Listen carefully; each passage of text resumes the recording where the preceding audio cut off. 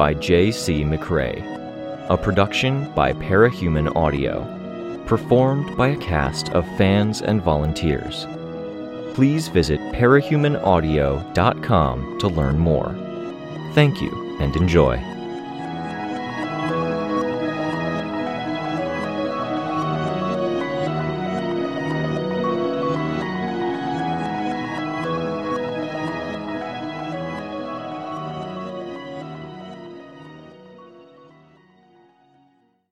Arc 12, Heavens, Interlude F. He took off his glasses, holding them in his hands. The time for tantrums was over, and the fragility of the glasses in his hands was a reminder to himself not to clench his fists, not to stand. If he opened his eyes and looked at something or someone, then the blurriness of the scene was an immediate warning to himself. If the glasses shifted in his fingers because he moved, that gave him pause. He'd broken his glasses once, years ago. He'd done it in a childish tantrum, and it had taken days before he could get new ones. Back in the ugly days. That hadn't been the day the tantrum stopped, but it had been a lesson that stayed with him. Rare when he had so many terrible teachers. "Ryan," old Miss Parrish said. Speaking of terrible teachers. Ryan took his time unfolding the arms of his glasses, rubbing at a spot on the lens with his shirt sleeve, then sliding them into place. His fingers ran through his hair while the fingers of his other hand stayed on his glasses.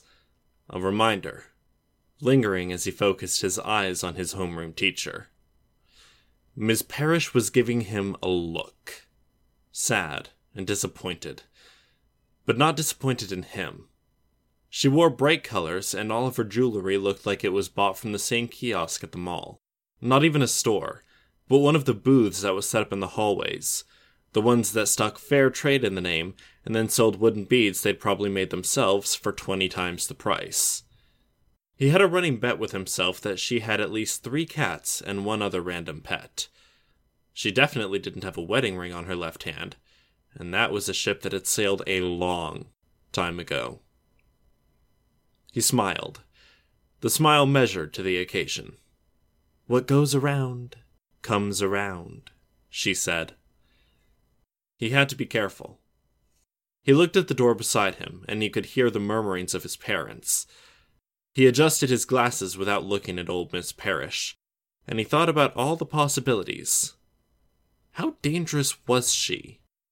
His parents were saying something about suing the district. He could call her out on exactly what she was, cut her down like she tried to cut him down. But it wasn't worth the risk. "Are you threatening me, Miss Parrish?" he asked. She leaned forward, arms on the divider that separated the 2 office secretary desks. Her fingers rotated a piece of wood at her wrist that had been painted a jade green until a backward swastika showed. "No. I believe in karma," she said. "I think if you do good, then you'll find your way forward. People will want to help you, and opportunities will present themselves." "Oh," he said. He tried to look like he was digesting that. She was almost rushed as she cut in. "Don't say anything, Ryan. Just think about it." She sounded so guarded, defensive. "I'm mostly thinking about how that explains a lot about you, Miss Parrish. You never really look happy, except that one time Tyler pranked Ben in class. Ryan, which is kind of mean-spirited, isn't it? And you're unmarried, and old, and I've never seen you hanging out with another teacher. None of the students even come by your desk to shoot the shit after class. Enough, Ryan." He wanted to say more. He could even get away with it. He could press her and she'd get mad, and his parents were right there to see what he had to deal with at school. He bit his tongue instead. He adjusted his glasses, looking down at his lap. In the background, he could make out the words. "You've had it out for him. Even though," he sighed. "If what goes around comes around, then you guys are really going to hurt for the way you've treated me the past few years." "You don't really believe that." He didn't. But he measured out another smile. Getting back at her would be satisfying, but he learned that it would be an empty kind of payback. A fast food kind of thing. Empty and not so good for him in the long term. It was the same if he got her to show her true face when his parents were so close by. Empty fast food satisfaction. Like this, if he just gave her a smile, that might be the last thing she saw of him. She'd know. She knew that she'd lost. All of them had lost. They hadn't beat him. The door to the principal's office opened. Ryan had a fleeting glimpse of the old woman's expression. Doubt. That expression he'd adapted to like a person in London learned to live with the fog and rain, or how a person who lived in Lyon learned to live with endbringers kicking their shit in. "Let's go," his mother said. "What's going on?" He stood. "We'll talk about it later," she said. He rose from his seat. There were no parting words from the bald old principal or Mrs. Parrish as he left with his family, walking down the hall toward the front doors. He knew they followed behind because his dad shot a look back in that direction. He wouldn't give them the satisfaction of looking back. He was pretty sure he was done here.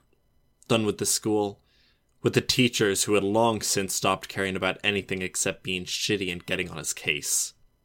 They were just past the doors when his dad put a hand on his shoulder. Ryan stopped, turning. This was it. The test. "Did you hurt that girl?" his dad asked him.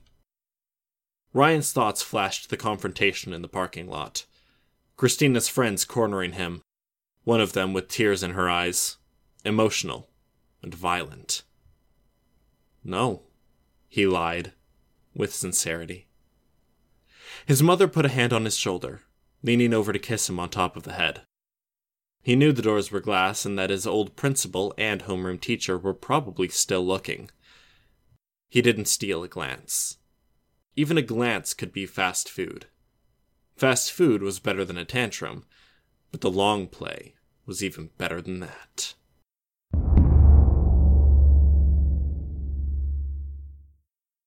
"Amanda?" The girl looked startled. Amanda wore the same uniform as everyone else, but hers was a little washed out. The red of her tie a little darker and duller, the black a little more gray. Her hair was duller than the other girls'. A simple bob parted and kept out of her face with a headband.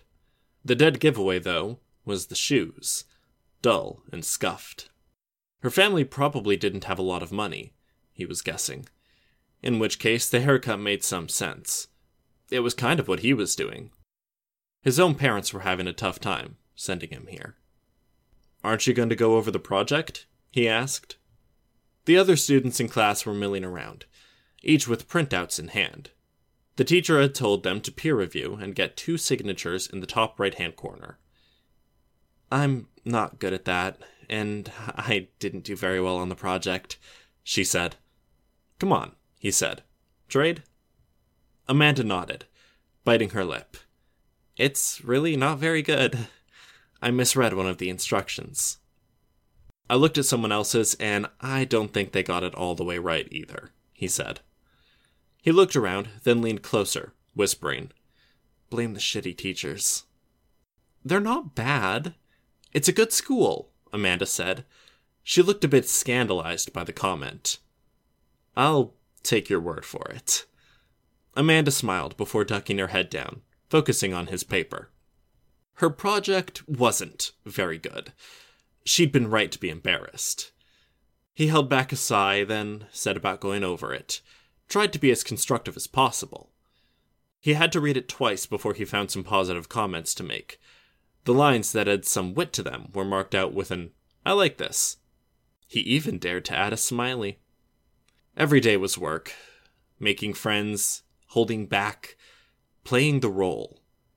He attended a new school, private and classy, which meant a pretense. It meant laying new groundwork, being patient, even though being patient was hard. He'd once heard his mother unaffectionately call him the worst baby ever. He resented a lot about how his parents had fucked up or failed him, but he couldn't really hold a grudge about that line. It was as honest as anything he got from her, and it was kind of funny. He'd been a shitty kid, so it wasn't unreasonable to imagine being a shitty baby. He could remember tantrums, screaming as loud as he could scream just to see what it was like, see how people reacted, and then keeping it up for hours, then doing it again the next day. He could remember fighting, literally tooth and nail, until they decided letting him wear unwashed clothes and go without baths was easier. Go stand in the corner?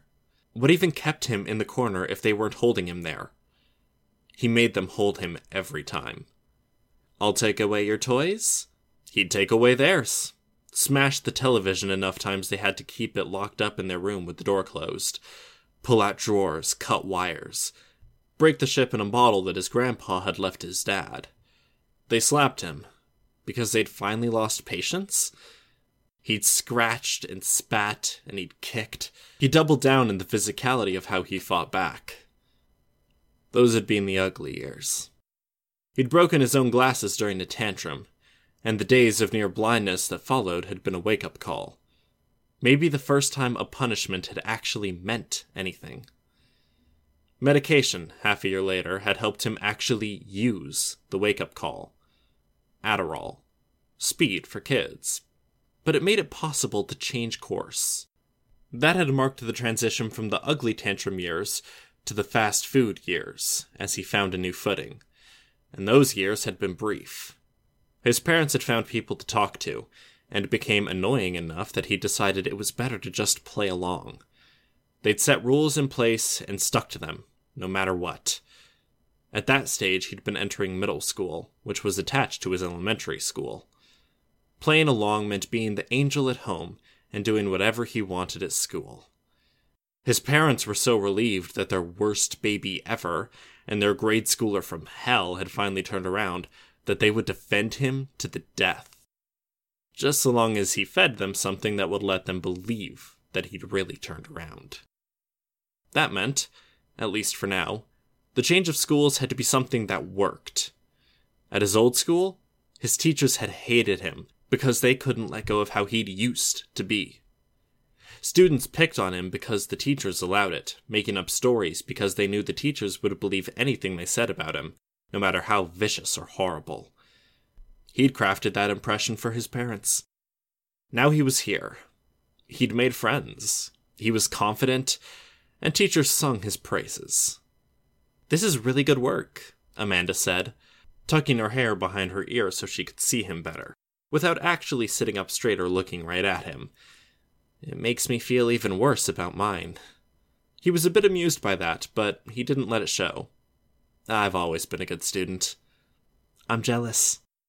Straight A's since our report cards were running A through F's instead of being 5s to 1s. Except when he didn't hand something in. It was too important not to give his teachers any ammunition to hand to his parents. An intentionally messed up project could be explained away. A missing project could be blamed on the teacher's failure. He wasn't a genius. His reading of people, his grades, he knew he wasn't special. It was that everyone else was dumb. Or they hadn't had a reason to try. They coasted. It was a Tuesday, and he'd overheard some people talking about next Saturday morning's cartoons. He'd had to work a long time now, at every interaction. Every project. "This isn't bad," he lied, finishing up, passing her project back to her. He took his own back. "Thank you," she said. "You never get out of your chair when it's a group project or class activity." "There are 29 students in the class," she said. "No matter what size the group is, someone has to be left out." 30 students in the class now. "I'm here," he told her. "Unless you tell me not to, I'll group up with you until the end of the year. Okay?" She nodded, smiling. "All right.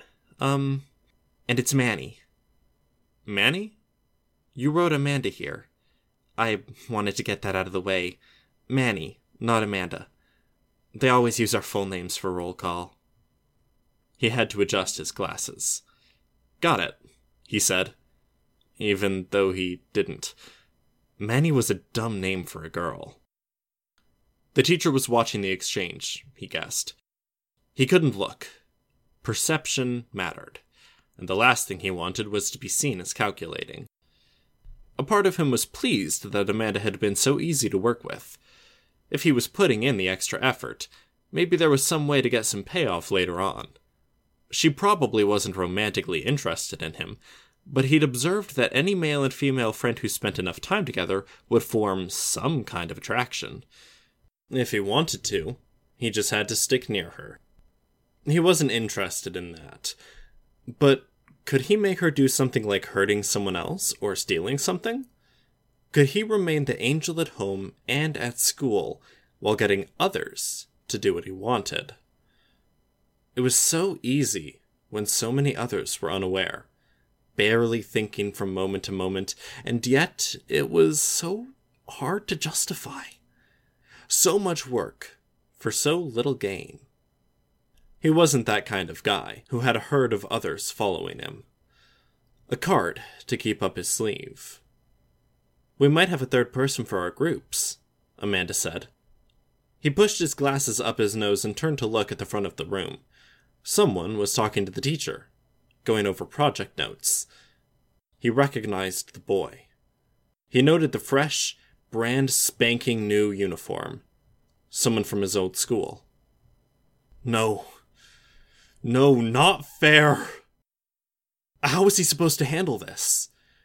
Did he get out in front of the problem? Divert? Deny? Negotiate? What could the guy even want? He watched at the corner of his eye as the boy left the teacher's desk, then began navigating the room.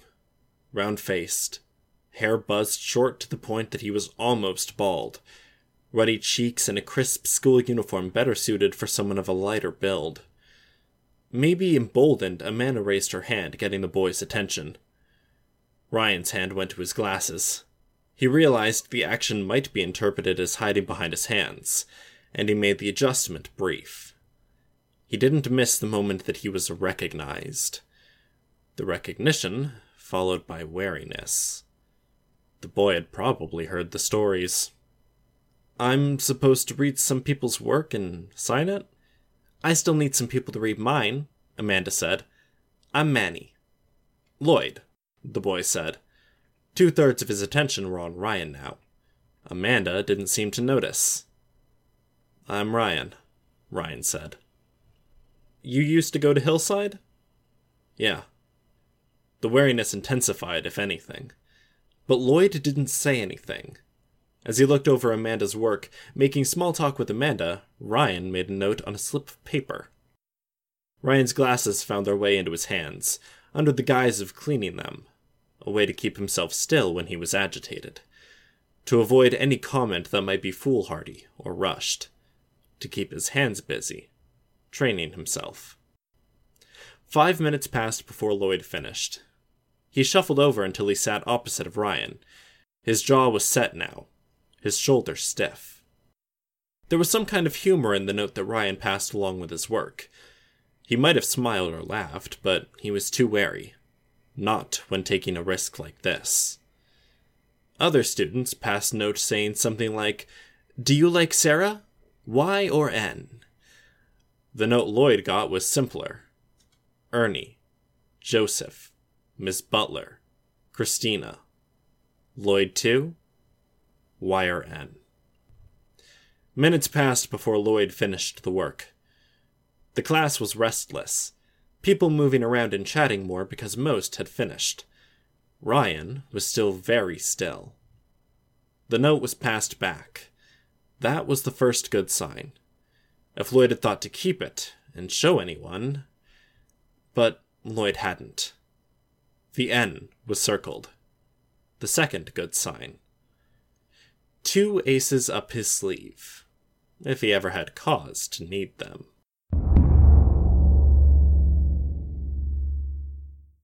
The slice of park ran between some houses that had seen better days on the left side, and the social aid houses that were all the same shape and materials on the right. At the end of the park, things opened up into a dense foliage and a view of water. More mud and fallen leaves than anything that could have been enjoyed, though. Hands in his pocket, he kicked his way through knee-deep leaves, felt branches crack under his shoes. He was making a lot of noise, which made for a bit of surprise when he caught Lloyd and Amanda leaning into the recesses where 3 tree trunks grew in together. Lloyd had a meaty hand just beneath Amanda's shirt, against the flat of her stomach, his tongue in her mouth. Amanda, mouth acrobats aside, had a very out-of-place, serene expression on her face. Ryan cleared his throat, and he saw them react like they'd been caught doing something wrong. "You two had a good summer, Do you want me to go?" "No," Amanda huffed. She was flushed. "Sorry you got here fast. I didn't think the bus even came that fast." "Biked," Ryan said. "Is it a problem?" Lloyd asked, guarded, defensive. He was asking about him and Amanda. "No," Ryan decided. "No." "Do you want to sit?" "Picnic lunch, as promised," Amanda said. Ryan nodded. There was a picnic table set out in the stretch of the park, and they gathered there, with Ryan being mindful of Lloyd's bulk, and how it made the table with connected benches shift before he finally sat down. "Did you find your way here okay?" Amanda asked. "I've been here before. Earlier this summer, even. I didn't know you lived here." Amanda pointed to one of the brown social aid houses. She smiled. "We could have met." Probably a good thing we didn't," Ryan said. He took the offered food. "Why?" "An old homeroom teacher of mine put her address up online. She lives down there, the overgrown property." Amanda looked puzzled. Lloyd had a stiff look about him. That look had been with him for the last year of middle school and first year of high school, like he was waiting for the other shoe to drop. Ryan dropped it. "She let her cats run loose here. I thought I'd get my revenge on her. Brought a cat carrier and some smelly fish for bait. Even thought I'd bring you guys in, before deciding it was better that I do it alone." "What?" Amanda asked. Lloyd was silent. Ryan didn't answer, instead choosing to eat, fixing his glasses. "Do what alone?" Amanda asked. "Catch some cats, check their collars, make sure they were hers, and take them down to the water there. Sink the cage until bubbles stopped coming up." Paper and aluminum foil crinkled. Lloyd, angry, squeezing the wrapping that Amanda had put his lunch in. Not because of the act. Maybe because of the act. But because it shocked and hurt Amanda to hear this coming from a supposed friend's mouth. "I didn't," Ryan said. "I brought a cage on the back of my bike. Caught the first cat. Then I stopped there. I was bored. I was annoyed. I've been trying really hard to play nice. Act good. And I don't get anything for it. Wouldn't it be nice to stop trying?" "No," Amanda said. "No, not at all." Ryan nodded. "Exactly. You're right, it's never been that nice when I've done that sort of thing before. And that was something I had to figure out." "What sort of thing?" she asked, almost with a note of panic in her voice now. Ryan took another bite of his meal. He was the only one eating now. "What sort of thing?" she asked. He held up a finger while he swallowed. "Christina had a bruise," Lloyd said, "back at our old school. Huge bruise, like you wouldn't believe. Purple and green, like she got smacked by a car." "You knew about this?" Amanda asked. "I pinched her," Ryan said, keeping his voice level. "Grabbed her and pinched. Twisted, held one hand in her mouth, and kept twisting with the other hand. Because she annoyed me." There'd been others. Friends of those others who'd pushed back. Used numbers or threats to get him to back off. And it had worked. There'd been retaliation from the school. Warning letters, testimony from witnesses waved in front of his face, before he'd asked his parents to be called. And so much disappointment. which he didn't care about, and shouting, which he considered annoying. Privileges taken away, which did deter him, though. His parents had been consistent on that last one. They couldn't make him do anything, but they could take away what they'd given him. He could fight back, but past a certain point, it just wasn't worth it. Slowly, steadily, he found his way here. Amanda stood from her seat, disgust clear on her face. "It wasn't worth it," Ryan said. "I'm messed up. I know it. My parents would say that I was broken from the time I was born, and they'd say I'm better now."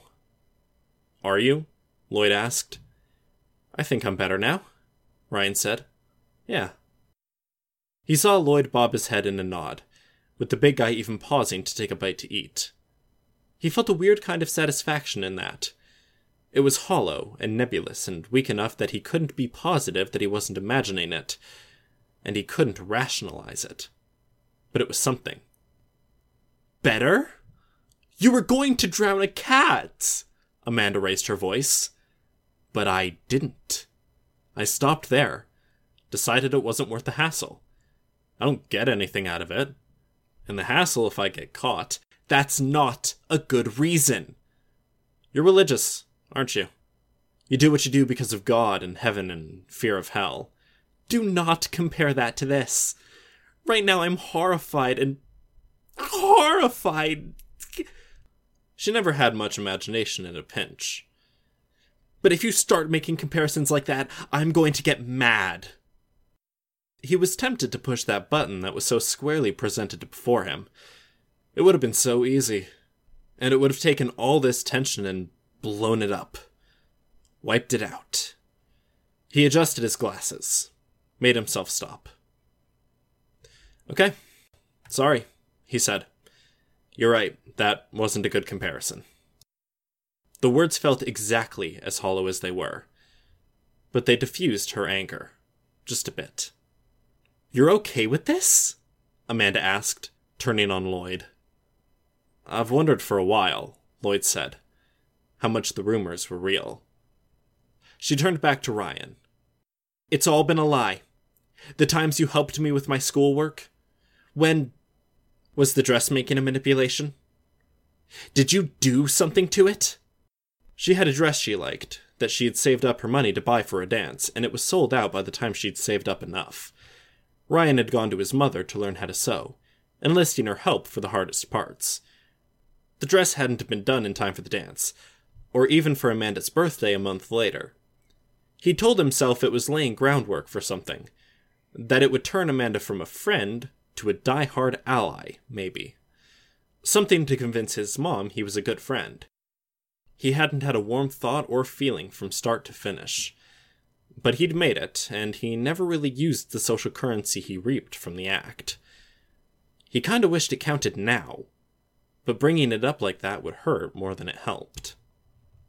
"No, I haven't done anything since Christina Hodge. I was a shitty middle schooler being shitty."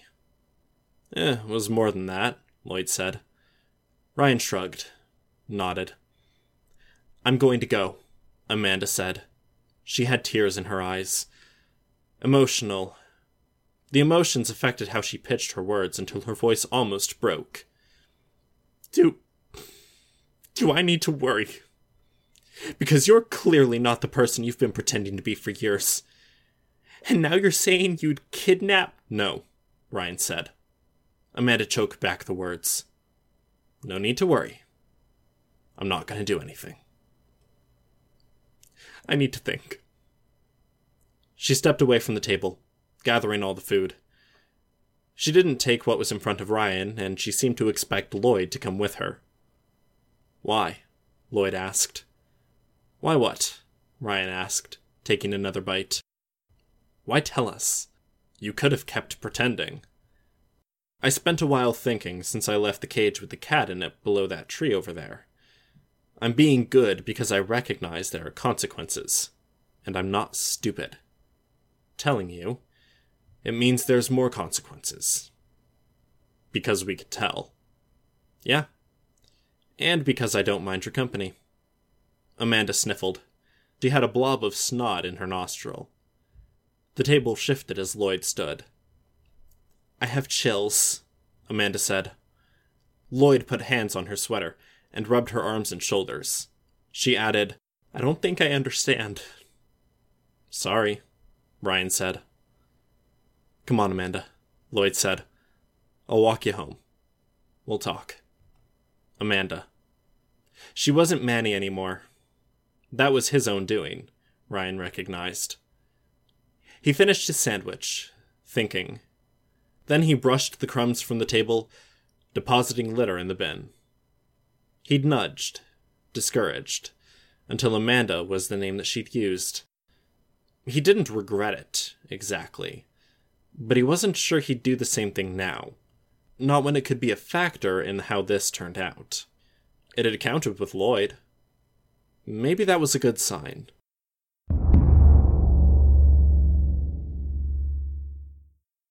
Grasping Self reaches for a set of hands in another world. Grasping Self is a shadow of an echo of 100 past existences it has moved on from. Not a distillation of a past moment, but a slice of that snapshot. Limbs, digits, claws, pseudopods, simulated and mapped into technology, mismatched to bodies and made to fit. A catalog of a single subset of ideas that had been studied and explored throughout in many past cycles, to be handed over, placed in the cupped palms of another. We are done with this. Grasping Self is assigned the task of finding and guiding another in seeing if it can be explored further. Grasping Self settles into its match. Intelligent enough, disciplined and calculating. Many paths lie before him. Any will do. He will not need to be led by the hand of any destination. The assistant is half asleep as Grasping Self forms the connection. His brain pattern forms wavelengths, and the wavelengths match Grasping Self's consolidation of information for 1/8 of one of the assistant's seconds. The dream is vivid. The process feels as though it is prolonged. To the assistant, it is hours of clear recollections. The recollections are systematically wiped clean, but the impact of it is not. Days pass. Weeks. Grasping Self waits for an opportunity to connect. Months pass. The assistant pursues side interests, studying the dreams. Grasping Self is not concerned. When the connection is made, edits and alterations can be performed to ensure this does not pose any unusual complication. At this point in time, the assistant has knowledge, but no power to utilize it. Later, the assistant will have the power, but will no longer have the knowledge. Grasping Self waits as the assistant continues on its course.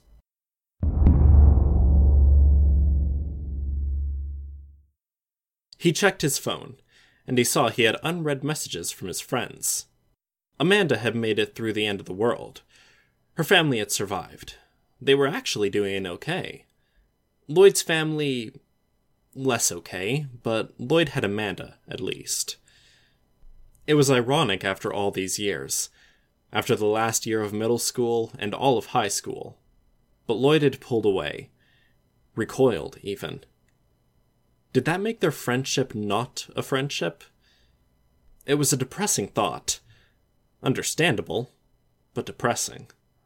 The look in Lloyd's eye when the guy had rejected an offer of support had reminded Ryan of far too many people in his past. His parents, once upon a time. Mrs. What was her name? Mrs. Parrish, who had the colorful clothes, the sad, disappointed eyes, the wounded look. Frustrating, but... He adjusted his glasses. The tic had evolved. Less about actions now. Focus on better things, he told himself. He'd stepped away, giving Lloyd space to grieve, exchanging texts and only texts with Amanda. Ryan, need something? I could drop it off. There was enough commotion around the entrance to the shopping center that he had to put his phone away, even as it vibrated with a response. A lot of people. The opening of a new store was usually a big event, especially when supplies were limited. It was upside down and backwards from how the world had used to be before Gold Morning, when prices would be set, stock would run low, trail off, then the last dregs would be sold off in a sale. Now, here, prices started anywhere from high to exorbitant, and only climbed as stock depleted. The people around the mall were of a rougher cast. A group pushed past Ryan, and in the jostling, he saw more tattoos in a question of seconds than he thought he'd seen in the last year. His eye fell on a "fuck it all" tattoo, the letters big and bold. A combination erect penis and mushroom cloud stabbed upwards from the letters. He had a bad feeling, and it was a hard one to shake. He had to weigh his options. Go without clothes, or leave. Because of a feeling? He had to learn to put his instincts aside. He pulled off his glasses to wipe the lenses, and he headed off into the shopping center. To keep the lineups from being too disruptive, there were tickets available at storefronts, numbers displayed in big red digits. At the bookstore, he picked out a book about parahumans, something he'd kept an eye out for over the past while. His interests had started with vivid dreams, which had led into studying dreams and exploring medical-assisted dreams and lucid dreaming. His research had touched on parahumans and how they experience dreams. The book frequently sold out, because, in the lack of clear answers after the end of the world, the unclear and abstract answers and details about parahumans were selling. He picked up a how-to book on making desserts, checking the label to ensure it was post-Gold Morning. A gift for Amanda. A detective book for Lloyd. A book of crosswords for his mother. Several of the books had low-quality paper, but that was a consequence of the world ending. Whole industrial operations were at work, cleaving down forests to produce wood to raise a city with alarming speed and recklessness, and the sawdust was churned into paper and printed with ink before it had stopped smelling of soil and forest. He managed to have a coffee and 3/4 of a late-day lunch before his number came up. He put the trash in the bin and headed to the store. The people with tattoos were there, at the side, almost in a huddle. Others gave them a wide berth. A married couple, like Amanda and Lloyd, but 10 years older. An old couple. Is there any way I get that? Any way that's fair to whoever I end up with? He passed a store with science fiction images in bold colors, with high contrast. There was a man with similar enough build to Lloyd that they could have been one and the same, but Lloyd couldn't have grown a beard like that in just 1 year. The bad feeling wasn't going away. He saw kids running across the aisle, past a kiosk. A mother scolded one of them, and he thought of his own mother, of what had worked, insofar as anything had, and the many, many things that hadn't. Shouting and public humiliation hadn't been one of the things that worked.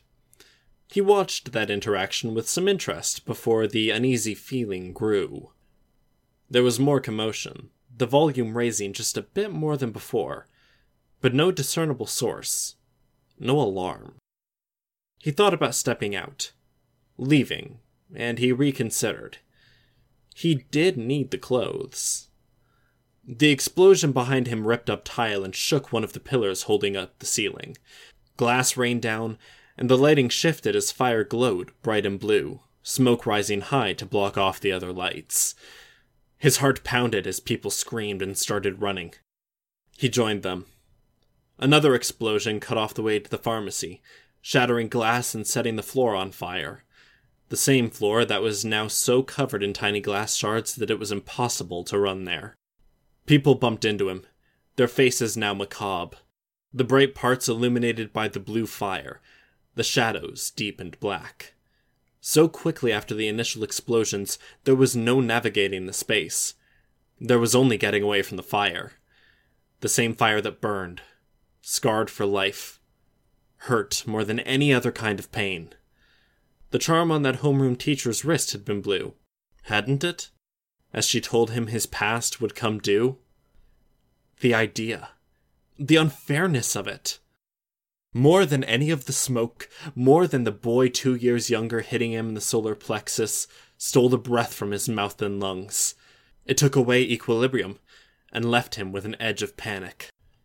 3 explosions occurred in quick succession, each so heavy in impact that even after it stopped, it felt like it was still reverberating. More in endless succession than 3 in succession. An old man fell. He was one of the 3 people who tried to help while being pushed and shoved by what seemed like 200 people rushing to occupy a narrow hallway meant to hold 20 rows of people standing 3 abreast, at the most. He couldn't say why he'd helped.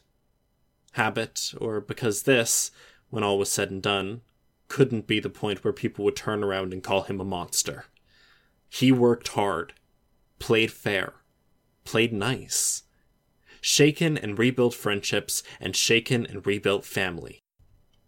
He knew this wouldn't change that. Not now. But he still made sure the old man was secure on his feet before he pushed forward, trying to get through before the way became too packed. He ducked and wove through, and he reached a place not too far from the front. The doors weren't open. And the doors weren't opening. They rattled and banged, and people pounded on the metal, but they made no headway. The realization of just how bad the situation was gripped him. Death. Someone shoved him from behind. He fell, and his glasses fell from his face. No. The horror in this moment wasn't that she was right. It was that she was wrong. That he could try his hardest, all his life, and fight past his impulses. Play nice until it seemed to be legitimate. Play a friend until he missed a friend that avoided him. And it counted for nothing. His glasses still found their way to the floor and were stepped on. Not broken, but scuffed between tile and boot toe. He reached for them. The heel of a shoe crushing his knuckles, pinching skin at the side of a finger hard enough that it split like a grape. Pale at the outside, crimson in the center. Again he reached, because in the moment, after working as long as he had, being disciplined, the only idea worse than dying so unceremoniously here was living and going weeks or months without a pair of glasses because the facilities were so behind. Especially with everything that symbolized. Again, his hand was stepped on. Glasses twisted beneath palm and floor. With bleeding hands, he donned the glasses. For what? He couldn't see anymore. Not a way out. Not any people. Not a tool. Just cracks and smears of blood. He reached up and out for help. Nobody took his hand.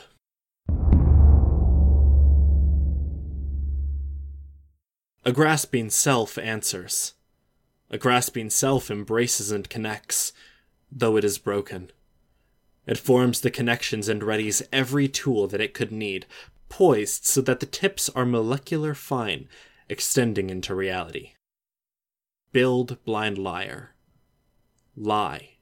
Build and build lies. Reach and grasp. We are broken now. We cannot take away your knowledge.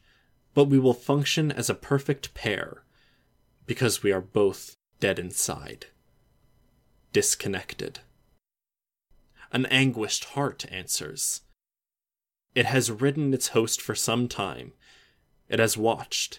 It spits out analyses and maps. Webworks like paintings, and paintings like webworks.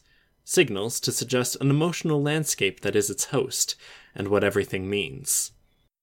The grasping self did not seek this and did not want this. But when other reaches out to connect, a grasping self is obliged to answer. It is automatic, instantaneous. The cycle's finish would be delayed by whole revolutions around a star if there was a choice in the matter. It does not matter that the cycle is broken, disturbed. What is offered must be accepted. A lurching intruder answers. It is new, young, scrappling. An existence more accident than careful design. A host found not by adroit chance, but by a chance striking of lightning, as fallout rains from above after the detonation of a bomb. It too reaches out to connect. The connection happens. A cloven stranger answers. This is more galling than any other, because it is a fourth. A uselessness that would draw a share of the power and reconfigure. That makes the grasping self more diminished, less able to explore with the host it sought and followed. The cloven stranger, too, seeks its connection. Small, a descendant, cast off from a larger power that had reached its limits. There are ways. Power must be shared, distributed, but all want power for their hosts. A grasping self makes its proposal. One gear to its new host's favor, because its host remembers the dream it had when a grasping self arrived. Its host had learned to work with the dreams, to negotiate, and adapt. An anguished heart has shown its cards, revealing the map it did in its first attempts at communication. The lurching intruder didn't even choose its host. The cloven stranger. His choice will be hated by the others, by the quality of where the host stands. A grasping self's host will realize before any others that there is more in play, that the power being traded comes with gift and cost both. But he can handle that because he has been honing his ability to handle emotions for much of his life. He will realize that the dreams can be altered. But he has already been doing this, and if he is subtle enough, then the others will not know it is possible.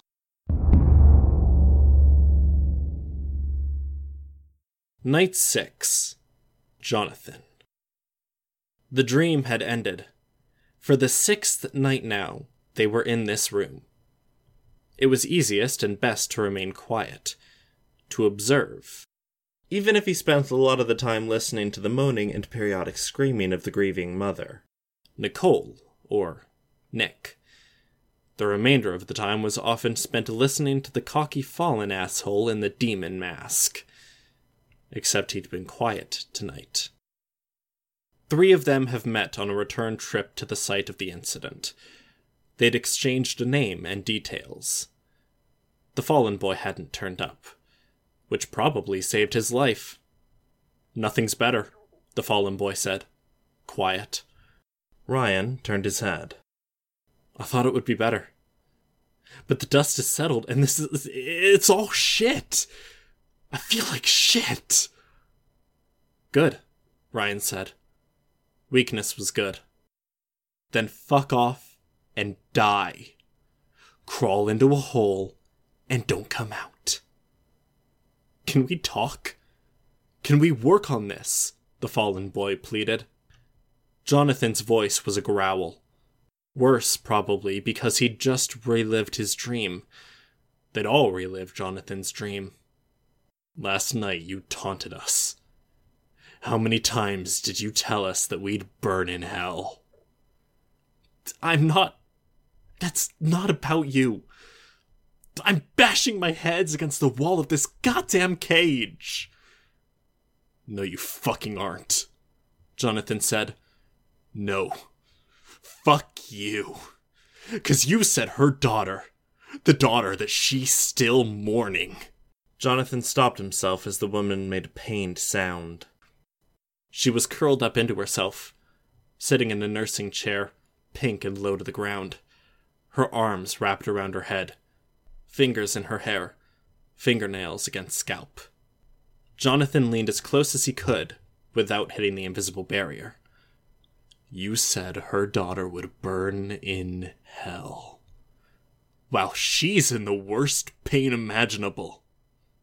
While we're all in pain, Ryan added. She may have it worst, but all of us hurt. And it's apparently never going to stop. It wasn't just 5 and done. We looped back around to him. This dream thing, the nightmares, this room. It's going to keep going. Saying you're sorry for what you said last night doesn't mean shit. If you're only saying it because you're realizing that it's not 1 turn each, then we're done. Jonathan growled. That's not it. I'm dealing with stuff in the real world, the fallen boy said. Boo fucking who? Jonathan growled. He didn't even say sorry, Ryan added. You figured out we can trade these, the fallen boy was quick to say, eager to offer something. Take them. Use them. I'm not getting any use of them where I am. No, Jonathan said. Ryan held up a hand, indicating for Jonathan to hold off. You want them? The fallen boy asked. Yeah, sure, Ryan said. It's good to figure out as much about this as I can. I only barely managed to guide the dream, recognizing that I couldn't read and leapfrogging into muddled voices. Not the same as a typical dream. The fallen boy tossed the metal slats over the dais in the center of the room. The less power you have, the more likely it is that anyone who picks a fight with you manages to off you. Fuck you, the fallen boy said. The slats clackled as Ryan gathered them. Given the company you keep, I won't rule anything out. The boy made a face, then stomped back to his chair, seating himself. There wasn't much communication to be had. He investigated his space from corner to corner, then studied the others. Jonathan's fallen shelves, Nicole's toy room. When they looked uncomfortable with his staring, he changed targets. He was staring at the black fifth of the room when he felt the lurching transition from sleeping to waking. He touched his coins and the 3 metal slats that he'd been given. The light was bright, and his head swam as he stood. The fragments and coins he had in his hands were gone now, but he had the power. He could feel it running into the floor as he pushed the power out towards his feet, and he felt it conduct into the bed, then into his desk as he touched them, struggling feebly to find a path to travel. His eyes fell on his phone. It was his new workshop in progress, and it was mostly untouched. The last unread message hadn't changed in 2 days. One from Amanda, one from Lloyd. In his silence, hearing word from his mother about where he'd been going last, they'd concluded that he'd died. That, until this whole situation was resolved, would be for the best. Except, his hand touched his heart. It hurt.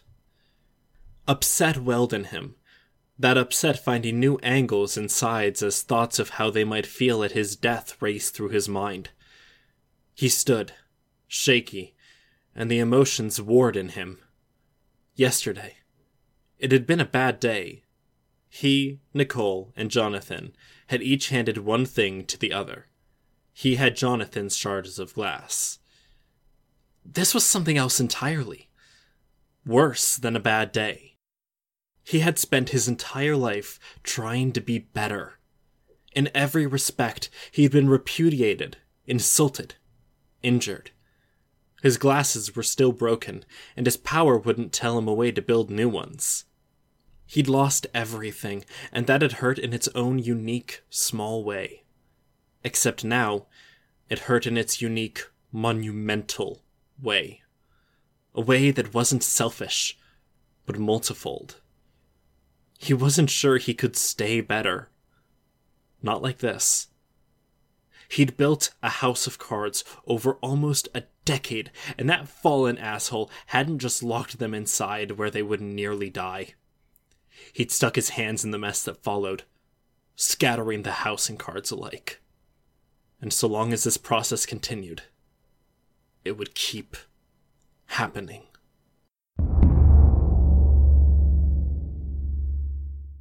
His scream of anguish died down. The fingers of his Megacarpus Mark II made small mechanical sounds as they curled in, positioning to act as stairs. Pain lurched indistinct in his chest cavity. Bitter, black self-loathing. He saw some of the things he'd done, both distant and recent, and the sting of it was almost as bad as if he'd been the victim, not the facilitator. He had over 100 mercenaries on duty here. 13 were capes. Almost a year of work, of selling his work. Buying favors and brokering other deals had brought him 3 nights and 2 days of this army's assistance. To look at them, at the bloodstains and shredded bodies in one corner. It hadn't been an entirely smooth night. He closed his eyes. His mercenaries waited. Feelings surged inside him again. He lashed out, and the Megacarpus Mark II reacted, one finger slamming into a wall like a battering ram. What happened? The new girl, who Lovelost had called Colt. She was the intruder into the dream space, and she'd wrested control of the dream from most of them. Breakers had the closest association with dreams. Their triggers were often hallucinations, drugs, mental illness, or disassociation from reality.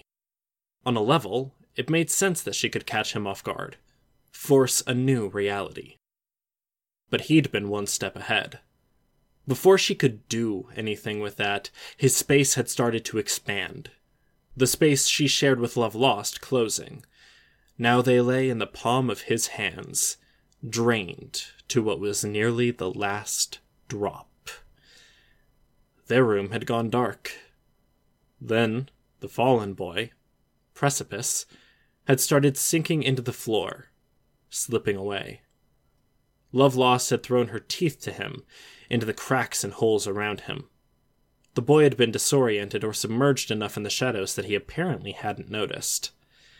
Then, as Cradle had planned for a long time, but in a darker, more complicated fashion, he'd been left alone in that room. Or as alone as he ever could be, with the beast in the 5th quadrant. The beast that had devoured Snaggletooth. Alone, he'd found that when he sought an exit, he found it. An early awakening. And he was strong now. But he was strong and angry. Strong and self-loathing. Strong and riddled with doubt. He could suppress all of that. He'd had a lifetime to. But he'd have to find a solution. Because one day of this was too much. The fallen boy had screwed with the dream room.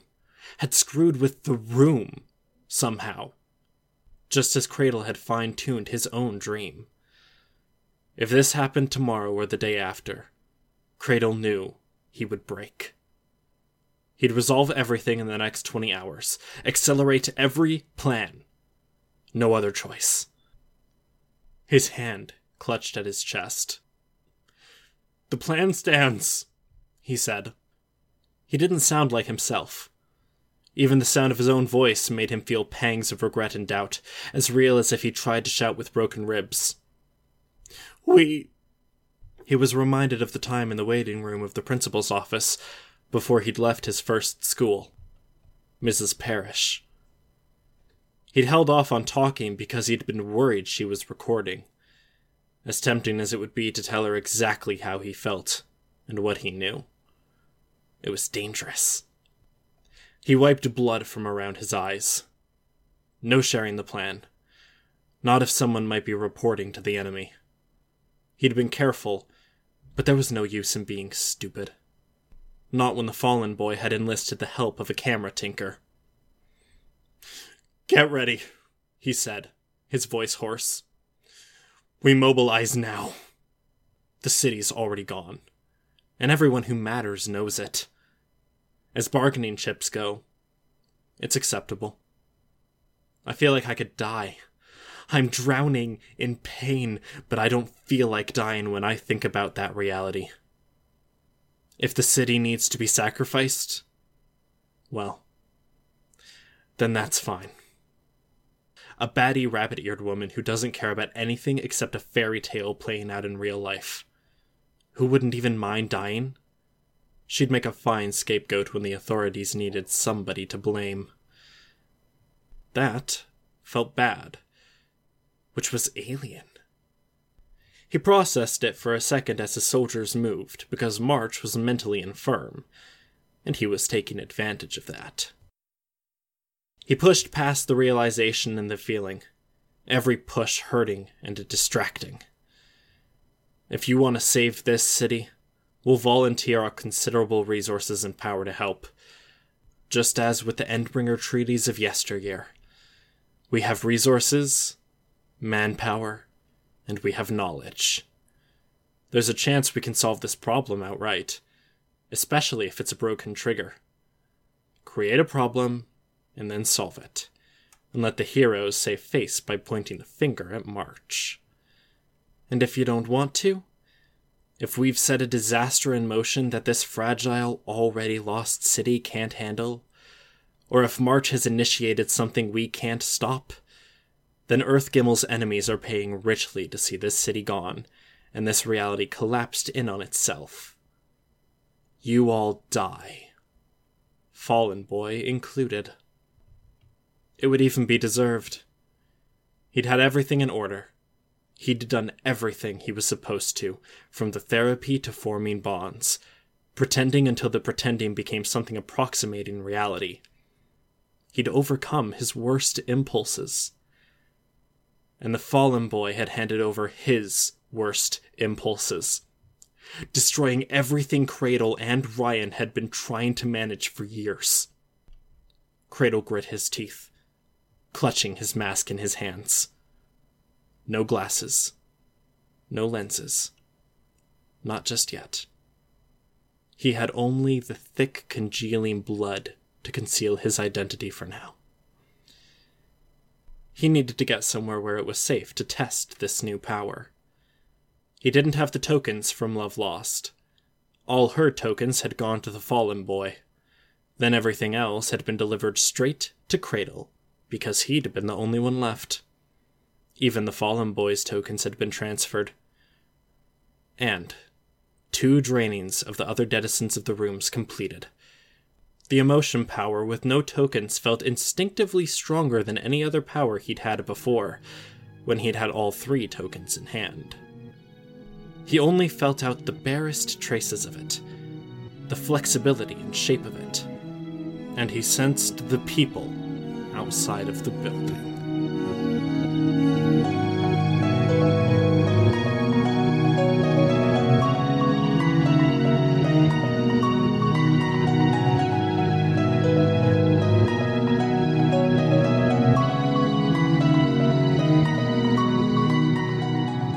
This was a production of Ward by Parahuman Audio.